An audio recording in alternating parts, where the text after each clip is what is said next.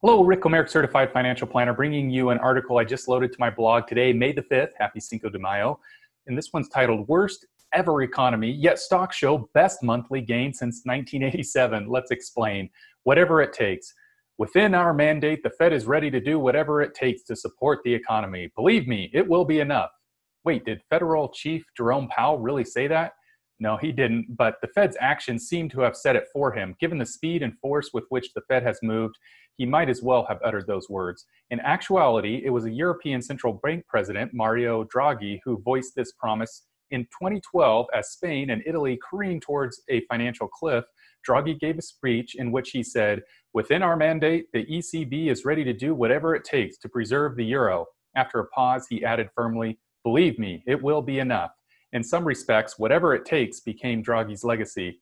No one remembers what he said during the rest of his speech. Just the thought of unlimited central bank firepower encouraged investors to step into Spanish and Italian government debt. Long story short, another financial crisis was averted. Perhaps the Fed's rapid response has created the same confidence for American investors, because despite the tanking economy, markets are fairly robust. Let's take a deeper look. The economy, worst ever. The economy is in a free fall. Over a 6-week period, there have been 30 million first-time claims for unemployment insurance. It's by far the worst number of layoffs we've ever seen. And of course, it's disheartening to see and experience. At 7.5% decline in consumer spending in March is the biggest decline on record. Industrial production slid 5.4% in March, the worst decline since the end of World War II. Non-farm payrolls for April will be released May 8th. It will easily exceed the prior record of 2 million jobs lost at the end of World War II. Sadly, we may see an acceleration in the economic contraction this month when April's data rolls in. Many standard economic statistics have yet to catch up with the reality we are experiencing. Powell said this at the end of the April press conference. Manufacturing output fell sharply in March and is likely to drop more rapidly in April as many factories have temporarily closed. Put simply, a health crisis has morphed into an economic crisis, with the economy contracting at a depression-like speed. The severity of the downturn will depend on the policy actions taken at all levels of the government to cushion the blow and support the recovery when the crisis passes, Powell said. The market's best monthly gains since 1987. During April, the Dow Jones Industrial Average and the S&P 500 recorded their best monthly gains since 1987. It's an incredible disconnect between the financial economy and the real economy. One of the recurrent themes I emphasize is that bull markets occur during economic expansions and bear markets coincide with recessions. Expansions outlast recessions, and expansions drive the economy to high levels, and stocks follow, albeit unevenly. The one glaring exception over the last 50 years was the '87 market crash, which didn't lead to an economic contraction. The 4-week 34% decline in the S&P 500 qualifies as a bear market. Stocks imploded at a stunning pace as investors sensed the economy was running into a COVID-19 wall.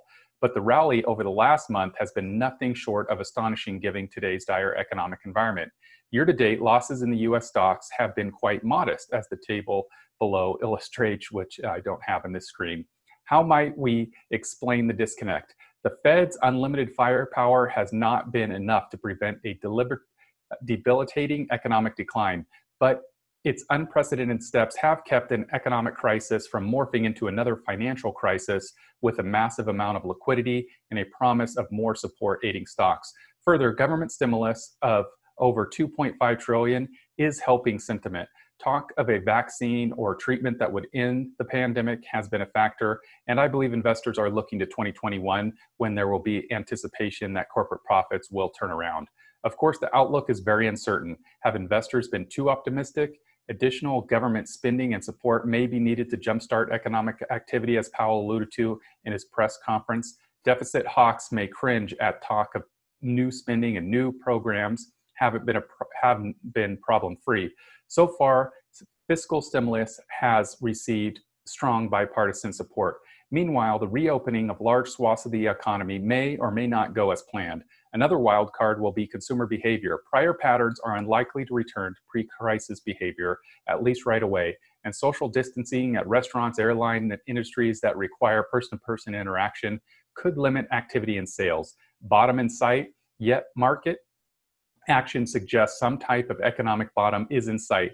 Think of it like this: the level and the direction of stocks is the equivalent of the collective wisdom of millions of small and large investors. They are not simply opinions, but real people and institutions that buy and sell equities, effectively putting their money where their mouth is, as they say. No one has a crystal ball. No one can tell you where stocks might be at the end of the year. There are too many unknown variables. Those who make forecasts are simply offering opinions.